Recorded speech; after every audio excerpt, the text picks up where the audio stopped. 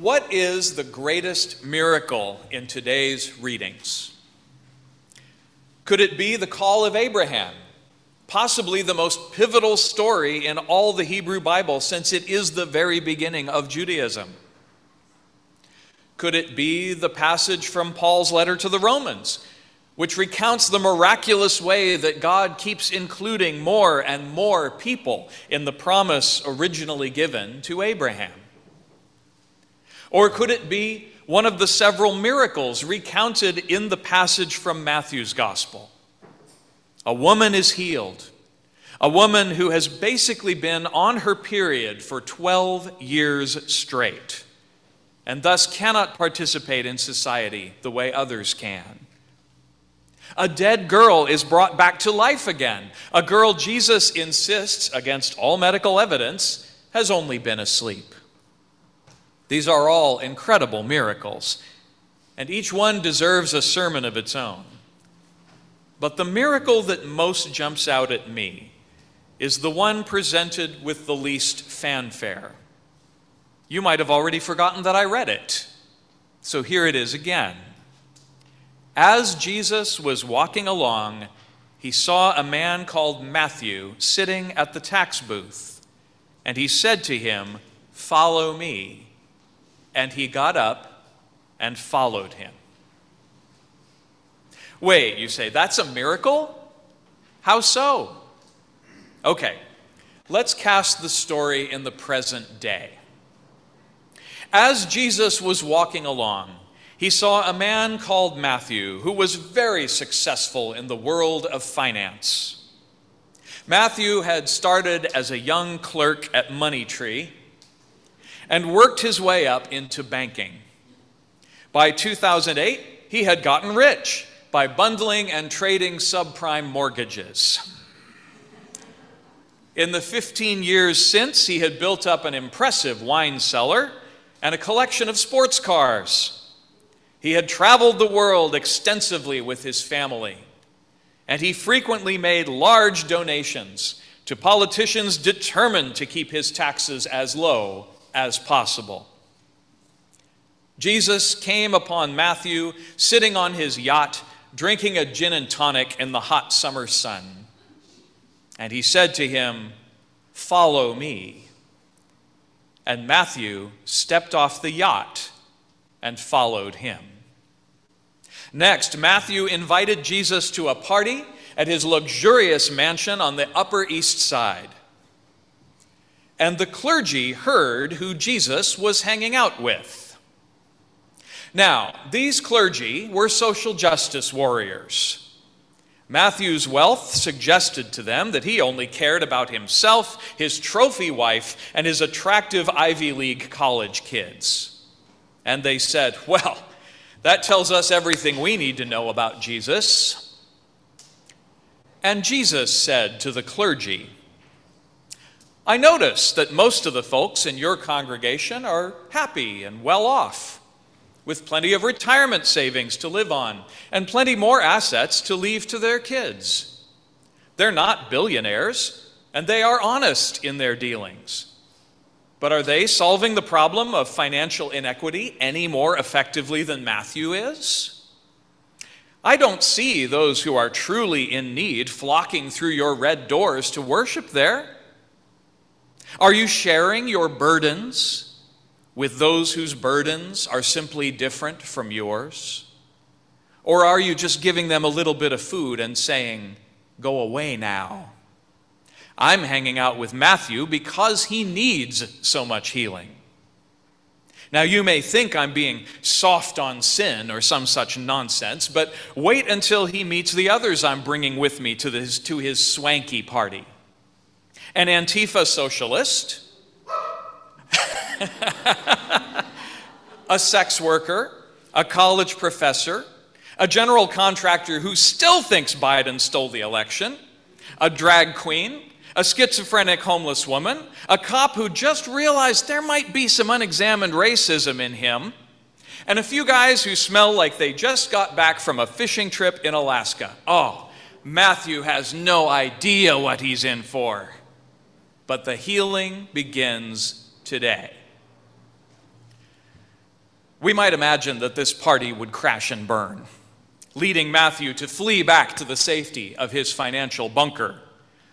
We find instead that Matthew becomes one of Jesus' inner circle, one of the 12 apostles. And this very gospel is written in his name. Yep, I think this is the greatest miracle we hear about today. And I know tax collectors in Jesus' time weren't living that well. They were still an occupied people just trying to eke out a living. But the Romans paid Matthew to be a cog in their machine of the systemic oppression of the Jews. What a jerk! Matthew knew perfectly well that his own people despised him and had good reason to do so. He could have repented anytime he wanted. He could have quit his job and gone to the temple and made sacrifices and restitution, and this would have caused great joy among his fellow Jews. And he could have done this at any time, but he had never done so. So what convinced Matthew today to get out from behind the Roman-approved safety of his tax booth and follow Jesus? I guarantee it didn't happen because Jesus yelled at him about his immoral profession. I doubt Jesus whispered to him, "If you don't come with me now, you'll burn forever."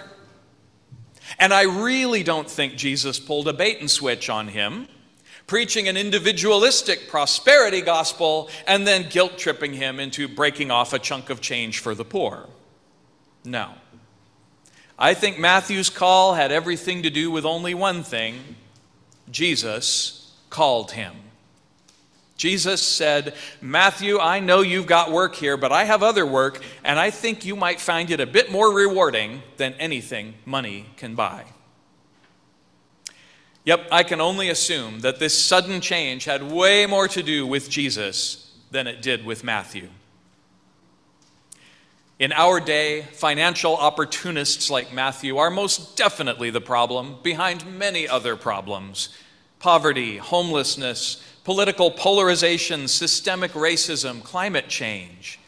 Today's Matthew operates on such a large scale that it will be impossible to solve these problems without him changing his abusive ways. Well, we hear a lot these days about holding abusers accountable. It's language that makes some people nervous, and maybe it should. Those who have victimized others should not be allowed to get away with it. Criminals should be brought to justice, and this is all the more important the more people's lives they damage. Yet what our society means by justice is not what God means by justice. And here's where I find it helpful to draw some wisdom from the world of parenting. Parents, how do you feel when your child consistently breaks the rules? Wrathful, maybe? Yet the child you might label as misbehaving is not trying to aggravate you. The child is having a problem and lacks the tools to deal with that problem maturely. The parent's job isn't to terrify the child into following rules, but to help the child solve their problem in their own way, as gracefully as possible. This is how growth happens. Merely using force to teach submission can harm the child's development, stunting their capabilities and even causing lifelong trauma. I think this is true for any of us at any age. None of us has all the maturity, all the courage that is asked of us. Nobody has it all figured out. I truly believe that our purpose in life is to struggle and grow. And I truly believe that God is helping us do so, and that it is our duty to help one another struggle and grow. Punishment may interrupt an unhealthy action, but it doesn't usually plant seeds for growth. And there are definitely sinners in this world like Matthew who show no signs of repentance, not even when they are punished. Could it be that Matthew's miracle is another kind of miraculous healing? like the one Jesus offers to the dead girl and the bleeding woman? Could it be that Matthew's miracle is crucial for redirecting our understanding of what it means to worship God? That our holiest work of all may be simply to tend fertile soil where people can choose to be planted and grow when they're ready? Could it be that Matthew's miracle points directly back to the original promise to Abraham? Paul would say so. In his letter to the Romans, he asserts that there are only two kinds of people in this world: those who don't know the rules and those who know the rules but don't follow them. Abraham, he says, was in the first camp, since he lived long before God gave the law to Moses. Yet still Abraham did his best to follow God, and he failed, and he tried again.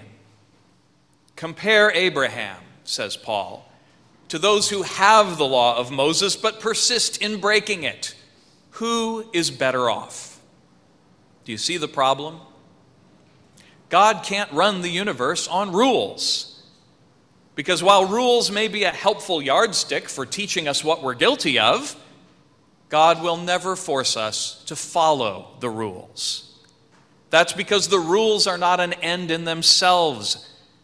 It is the relationships among us that matter.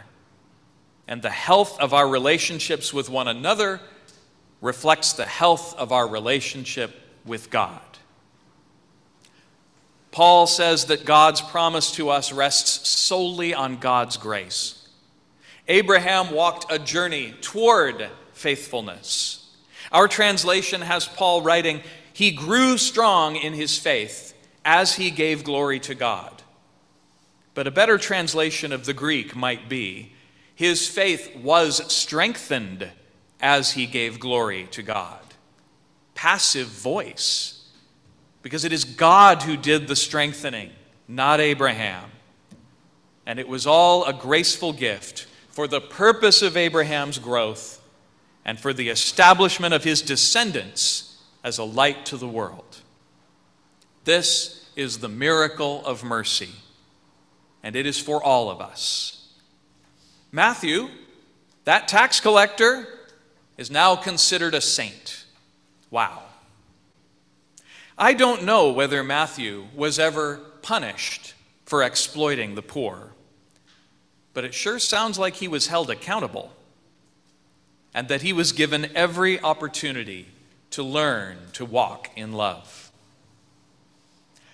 I wonder what we at Good Shepherd can do next to participate in the miracle of mercy.